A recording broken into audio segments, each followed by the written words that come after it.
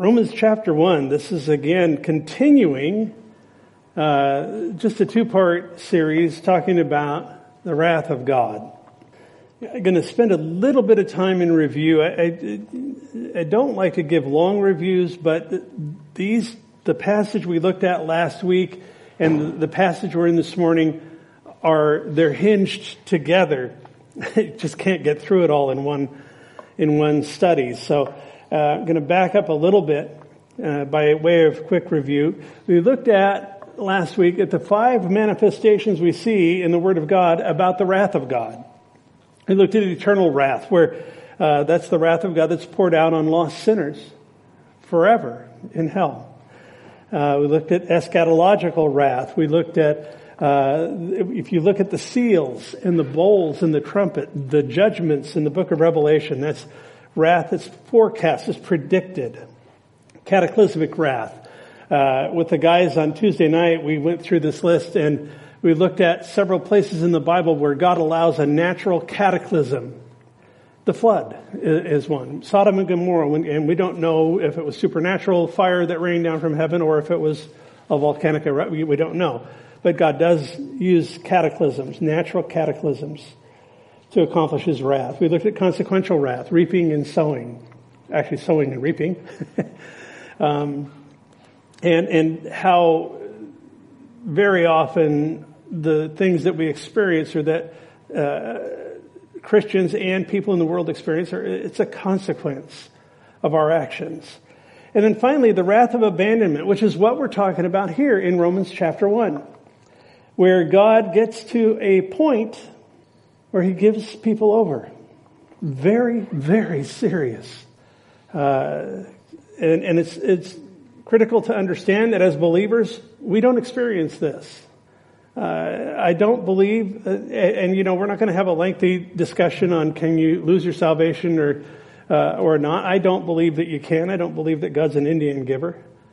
However, I do believe that apostasy is real and it exists, and that perhaps those people were never truly redeemed to begin with. Again, I'm not going to go down that road this morning. However, we do see that God does come to a point where He stops striving with a society. And I believe that we're there in our nation, in the Western world. We're there. It's the wrath of God that comes about when He turns away, when God turns away from a society, when He pulls back His restraining grace.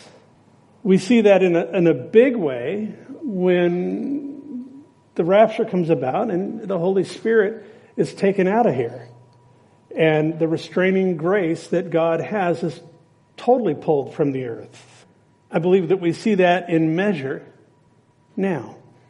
It's important also to know that God abandons man because man first abandons Him. He has given man a free will. And when that happens at a societal level or at a national level, that God pulls back. We're no longer a Christian nation. When I came to the Lord going on 40 years ago, we were. It was at the twilight of our nation's Christian heritage. Yeah, we still have the heritage, but we are no longer a Christian nation. We're a nation that is, for the first time, we saw a president elected totally on the basis, the whole platform was on the basis of Romans chapter 1. Here, what we're looking at. Verses 18 to 23 give us, they paint a picture of how it is that man comes to abandon God. Again, this is cause and effect.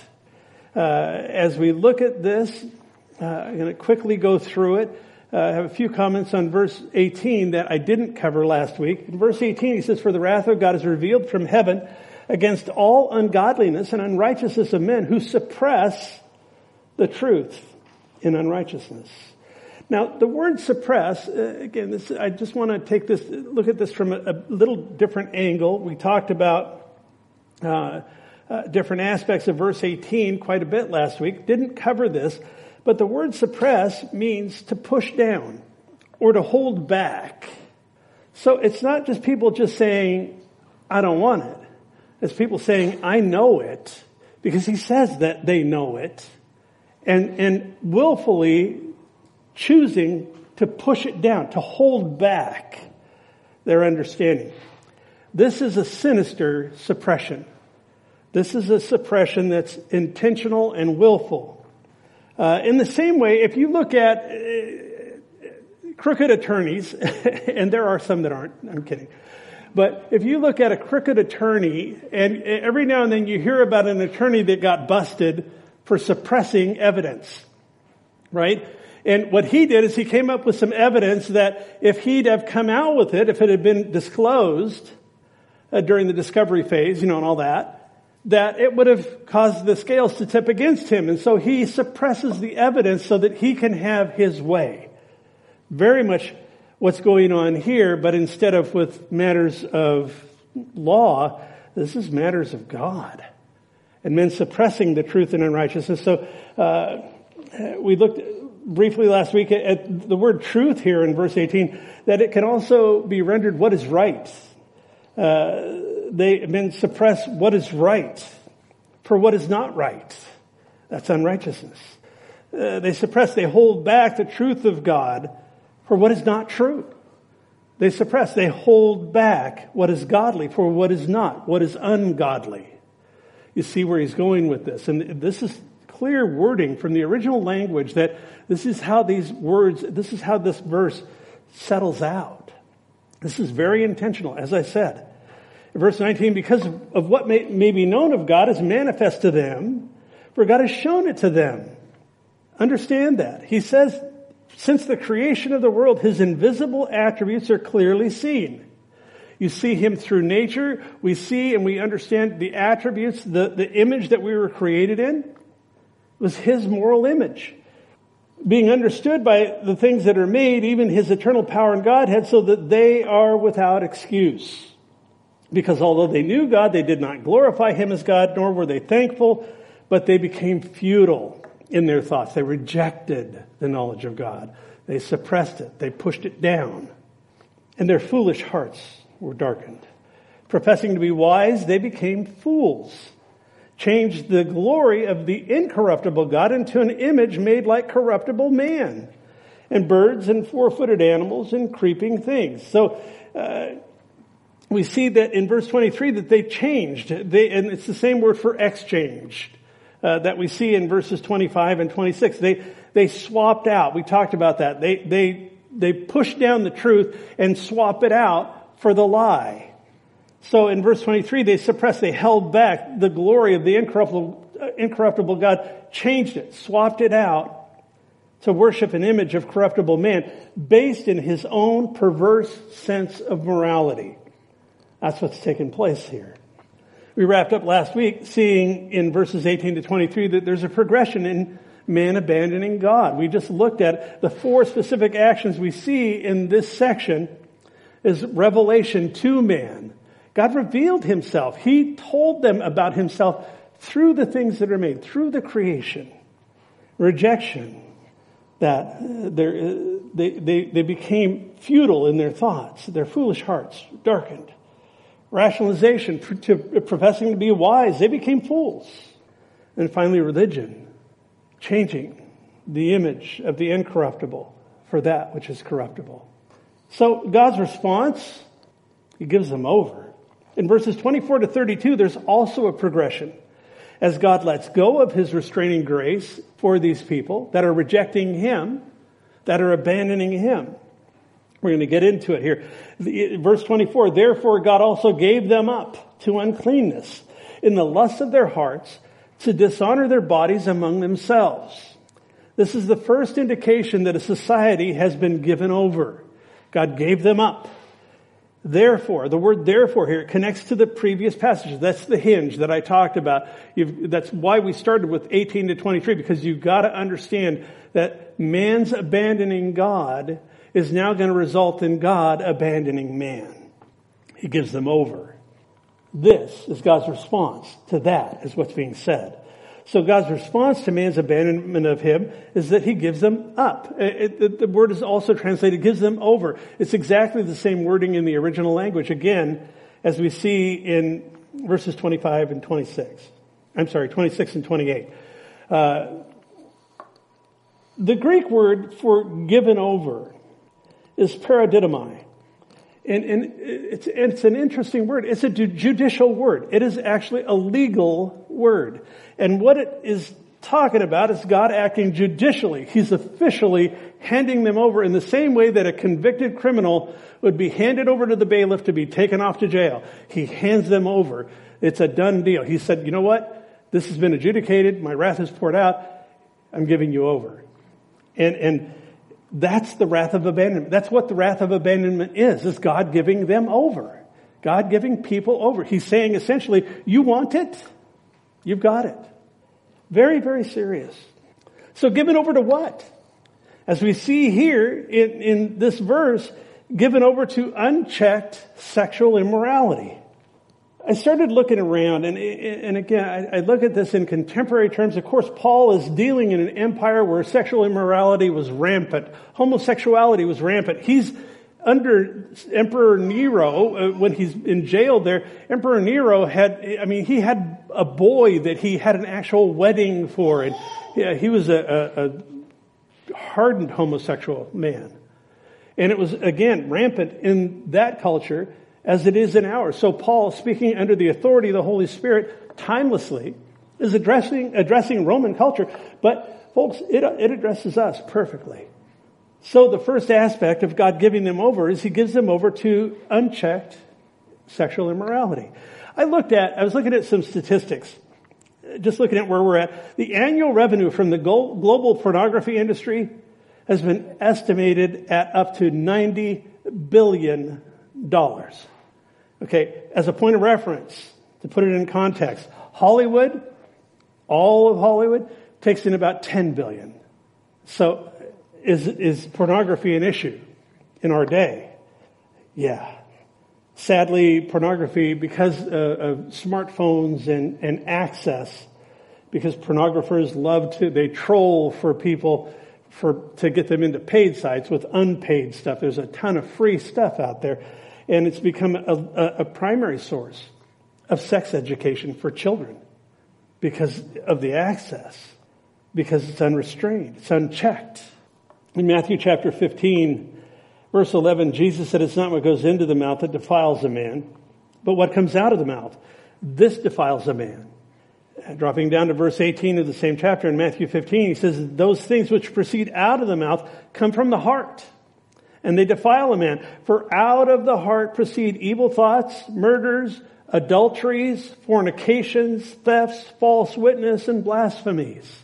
It's a matter of the heart. Their foolish hearts are darkened. Porn is an issue that sweeps across about every boundary. And I just caution anybody who, if you're involved in an aspect of inordinate lust, repent of it. Get away from it. It will wreck you. Job chapter 31, verse 1, Job says, I've made a covenant with my eyes. Why then should I look upon a young woman? I love that verse. I've made a covenant with my eyes. I'm not going to sin against you in that way, Lord. Verse 25, they exchanged the truth of God for the lie and worshipped and served the creature rather than the Creator, who's blessed forever. Amen. And that amen puts emphasis on this statement. So it is. May it be. So in verse 25 it says they held back the truth of God. That's what it means to exchange. They exchanged, or again, this is swapping it out for the lie. They suppressed, they held back serving God as Creator and exchanged, swapped it out for serving created things. That's what it means by the creature here. It's not giving homage, not giving the rightful place to God as Creator, but it's saying, I'm a lot more comfortable with my own idols, with my own things that I worship, those things that I place value in.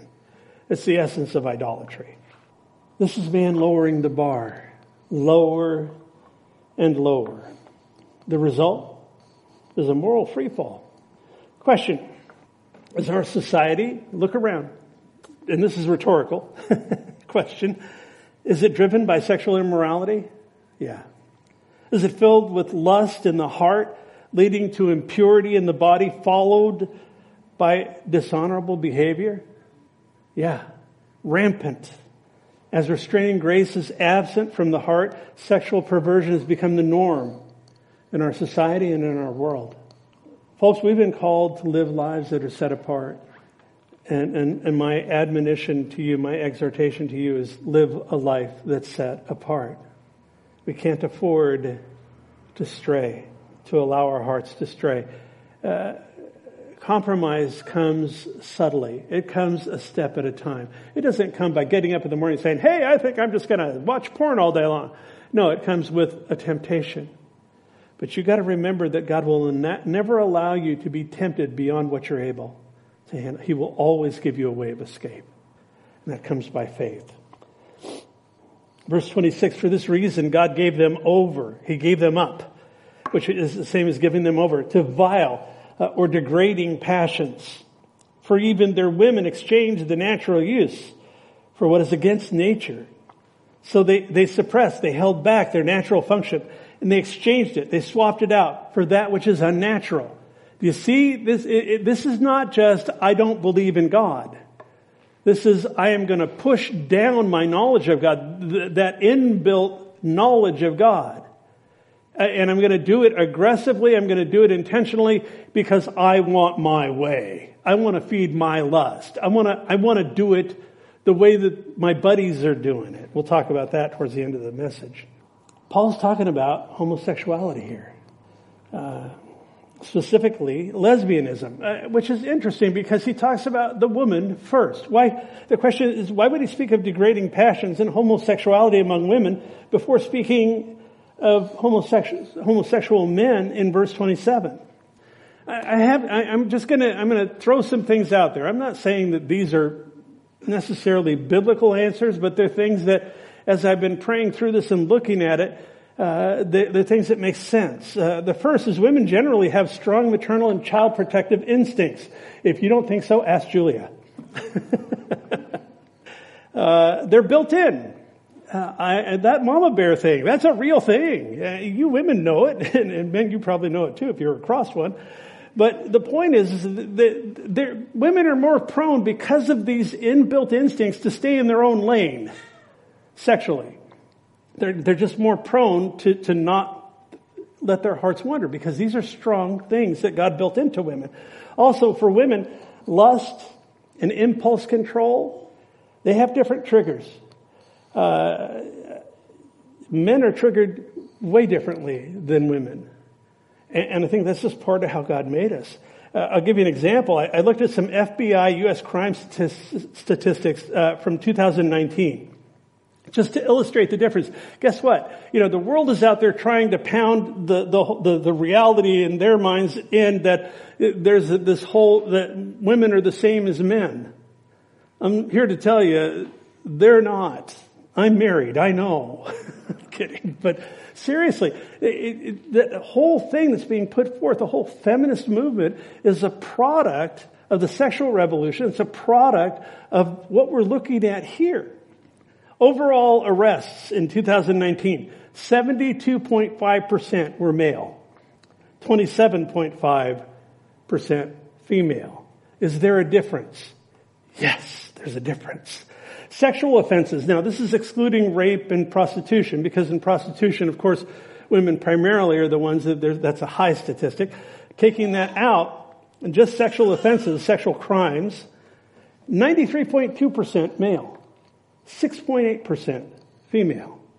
The point is that Paul's writing to a culture where homosexuality is accepted as a part of life for both men and women, and he sees that women are abandoning their natural function against that which God has built into them. So when the wrath of abandonment has come about, restraining grace has been removed from the society. Women are given over equally as men. Therefore susceptible to the prevailing culture of the day, and in this case, lesbianism. In doing that, they're suppressing God's design for motherhood. Why do you think the family is under such attack? It's suppressing the truth and unrighteousness. It's people being given over. And not only that, but wanting to give hearty approval to those who practice the same, as we're told at the end of this chapter. Verse 27, likewise also the men, leaving the natural use of the woman, burned in their lust for one another, men with men committing what is shameful and receiving in themselves the penalty of their error which was due. Homosexuality is the second step in invoking the wrath of the wrath of abandonment of God, from God. Interesting here, Paul doesn't use normal pronouns for men and women. I thought this was really interesting because there's so much hot debate out there right now about gender. He doesn't use man and woman. He uses male and female. He goes to the root. He goes to the actual gender. And the Greek words here is, when he talks about a male, it's a male of any species. When he talks about a female, it's a female of any species. He's talking about gender. He's not talking about and in his mind, there wasn't any, the popular term is gender fluidity, which means that there's a man here and there's a woman here, and now you get to choose anywhere in between where you land. Nonsense. It's male and female. Biological sex assigned at birth, or from birth, actually in the womb. Something I want to mention here too, one of the things that the homosexual community runs up the flagpole in trying to justify is they look at this passage and they say that God gave them over and that it was a good thing when God gave them over. It is not a good thing. The freedom to disobey God should be seen here as judgment. It's not His kindness. And I have heard that argument before. Well, God gave us over because He knows that that's how we were born. And you know, you were born that way, but repentance is available. Those who engage in such acts are receiving in themselves the penalty of their error. There has been much said about that. Again, I want to be careful. Homosexuality is one type of sin, and sin bears consequences. Very often, sin bears consequences in this life, even up to and including death. Look in 1 Corinthians 11. Where the Corinthians were doing the Lord's table the wrong way. Look at, I mentioned last week, Ananias and Sapphira in the book of Acts, chapter 5. Sin brings consequences, and he's saying that they're receiving the penalty of their error in themselves. So here's what the progression looks like so far. Our society's become pornographic, sexually immoral, fornication and adultery are a way of life. Homosexuality, as well as embracing and propagating aberrant sexual expressions, have become the norm. It's just what's being done. And it's not, it doesn't just stop there. It's not that these things are now being tolerated. I remember 15 years ago, it was like, well, we want tolerance from the LGBT community. And no, they didn't want tolerance. They wanted acceptance. It's not that these things are being tolerated, that they're even now being accepted. Now they're being celebrated. The next step is penalizing whoever runs contrary to what is celebrated. I look at this last week at the Equality Act being passed by the House of Representatives in Congress. Yeah, and it probably won't make it through the Senate because I don't think they're going to get 60 votes. But the very fact that it's even in the public forum to penalize us as Christians, as a church, to say that if I want to hire someone, I have no choice in the matter, that I have to hire outside of what we hold as our own convictions. I'll tell you what, the thought police are real and they're coming. Whether this makes it or not, we're there. It's a product of our society. It's part of what I mean when I say we're there. And pray that our elected representatives see the hostile takeover that's being attempted in our world, in our country, in our nation. It's a result of the wrath of abandonment from God. God's saying, you want to have a society that's structured that way, you've got it. Look last week at what I call the religions of man a little bit. We talked about scientism, remember? That's man worshiping at the altar of science. It's a big deal. It's where science is seen as the only way to perceive and understand reality. Well, Jesus differed when he said, I am the way. It's not science. Another thing I want to talk about this morning, and I'm going to read you a rather lengthy article, but I think it's really worth going into, is the subject of what is called wokeism. And I don't know if you have looked at what wokeism is, but it refers to a perceived awareness of issues that concern social justice and racial justice, to which cancel culture, what we're seeing right now, is central. The cancel culture that's going on, I mean, this last week they canceled Dr. Seuss. And I mean, anybody is fair game. And I will submit to you that all of that is going on is clearly understood through Romans chapter 1. This article says it better than I could, so I'm going to read you an excerpt from it. It's a simple but serious question for society's cancel crusaders. It's by a guy by the name of Peter Heck, a conservative writer. Love reading his stuff. He says it's only a matter of time until the woke bell tolls for all of us, because that is the altar at which our culture has foolishly chosen to worship. Having rejected God and his moral precepts, we've concocted our own counterfeit morality, minus the grace, forgiveness, and love with which he administers his. That's true. So before my inevitable and inescapable canceling renders me publicly mute, he's saying, let me get this out before they cancel me, I'd like to pose a question to those feigning control over this out-of-control freight train of intransigent, which means they're unwilling to change their views, this intransigent judgmentalism. Here's the question. By what standard are you rendering your cancellation verdicts? What's the standard? He says, don't misunderstand. We all are fully aware of what has been classified as bad. The isms, racism, sexism, heterosexism, classism, ableism, gender binarism, the isms. The phobias, homophobia, biphobia, transphobia. The catch-alls, MAGA affiliation. There's a big one. Don't wear your red hat.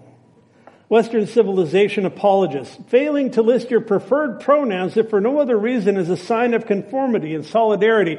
I've seen that now. You look on some of the social media sites and people will put their preferred pronouns after their name as though they need to clarify. Again, we all know what is considered culturally sinful. I'm asking why you say it is. What is the moral guidepost you are using to make that declaration? After all, it should be clear by virtue of the fact that we are torching copies of Fox in Socks, that's a Dr. Seuss book, and tearing down statues of anyone born before the year 2015, that prevailing sentiment and popular opinion are not reliable foundations for moral absolutes. So what's your foundation? What tells you that racism is wicked? Or that saying cruel things about a gay person is wrong? I'm not arguing with you about your conclusion. I'm asking you how you arrived at it and how you know that it's trustworthy. For us Christians, that's a pretty simple answer. We recognize that telling humanity something is wrong just because a group of us, even a massive group of us, think it is, leaves us all flapping in the breeze of moral relativity. That's so true. The Nazis had majority support for their heinous views, after all. No. The only way morality can be absolute, that is reliable enough to hold others accountable to it, is if there's a moral law that exists outside of all of us, something beyond our opinions and our preferences. We believers find that something in the character of God. That's why we need Scripture. When I declare racism is evil and that saying cruel things about a gay person is immoral, I'm comparing those actions against the character of God as revealed in the Bible. That's our answer key, he says. Actions that are consistent with God's character are good. Those that are in conflict with God's character are bad. That's fixed. That's unmovable. That's absolute. That's reliable. As much as I know that they have it in for all of us, I can't and won't fault the Council Crusaders for desperately trying to exert a moral code. Mankind is wired to know one and needs one. Truthfully, the flailing attempt to create their own feeble forgery is nothing if it isn't another one of, quote, God's invisible qualities, his eternal power and divine nature being understood from what has been made so that people are without excuse. To the cancel mob, you are right that there is moral and immoral, good and bad, right and wrong. But those categories cannot and will not exist in a universe or culture divorced from God's righteousness. So what if we rechanneled our cancel impulses into learning more about him? How to mutually submit to and enjoy him? I bet if we did, we wouldn't be able to avoid obtaining the capacity to love mercy as we deal with one another. Isn't that a better approach to improving society? That's how he ends that article. I know that's long, but it's just packed with meaning and understanding and application to where we're at in Romans chapter 1 and where we're at as a society. It's a counterfeit morality that man is thrusting forth. Remember, we've been talking about that he pushes back, he pushes down, he holds back what is true, and he swaps it out for the lie. The cancel culture is the lie. It's the counterfeit morality. There's no basis, and that's what he's saying here. Is you don't have any basis in reality. You have a basis in opinions, and they're as willy-nilly as it gets.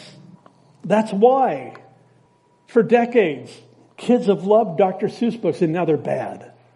That's why somebody can be complete. I read an article about a New York Times, and I don't think that's a great paper, but a New York Times reporter that used a racial slur. He was interviewing someone who had used, I guess, the N-word with somebody else, and he used the word in the interview, and they fired him. They said, we don't care how you said it, it's that you said it. And it's like, there is no grace. There is no understanding. There is no mercy. There is no understanding. It's either you are or you're not. And folks, it's coming for us. As we look at the wrath of abandonment, we see that sin becomes both the cause of God's giving them over because they chose to reject him.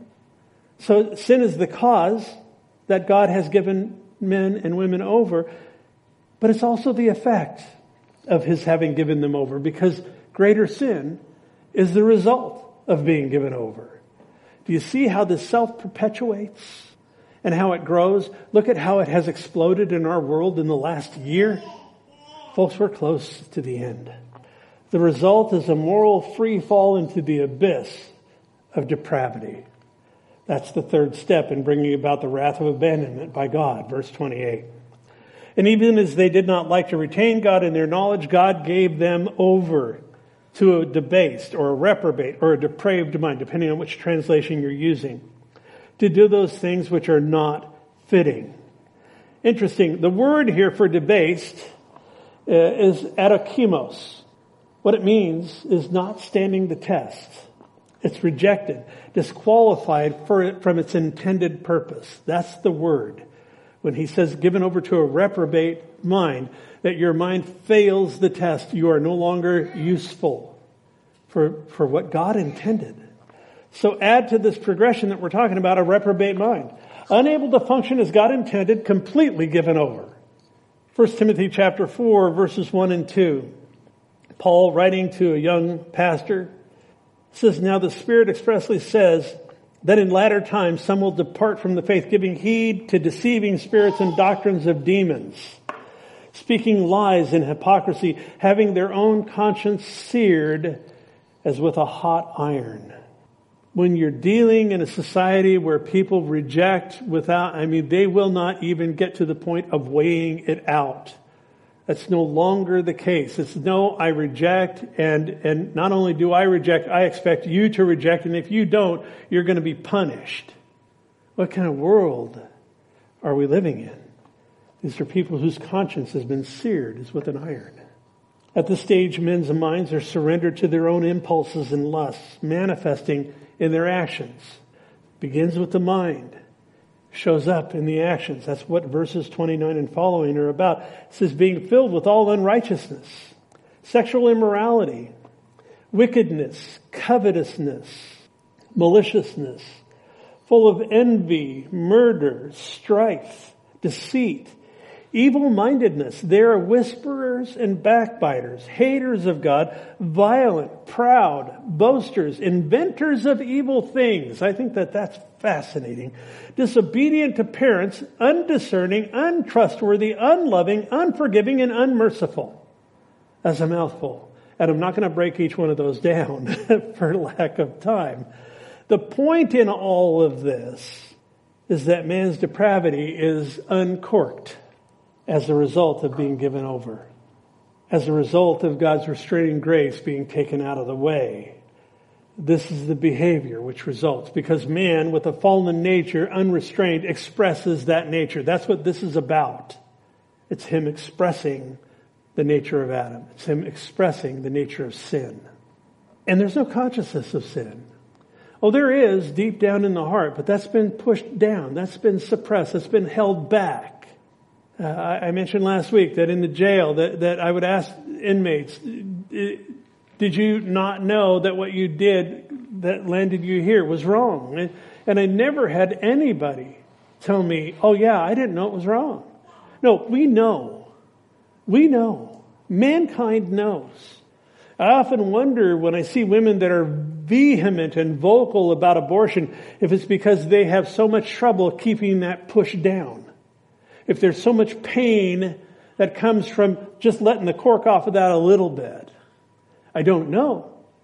But I'll tell you folks, sin begets greater sin in this case. Repentance isn't anywhere around. The mind has blocked it. Spiritual blindness is complete. Proverbs 23:7 says, as a man thinks within himself, so he is. All of this violence, immorality, cruelty, degradation comes from when men abandon the true knowledge of God. And the state of our society reflects God's judgment, his wrath upon them for these things. Verse 32, he says, who, knowing the righteous judgment of God, that those who practice such things are deserving of death, they not only do the same, but also approve of those who practice them. Isn't that perverse? Again, greater sin. Not only do I no longer care, not only do I push back and hold any aspect of conviction for my own lifestyle, but I'm going to give hearty approval to those that I can recruit to it.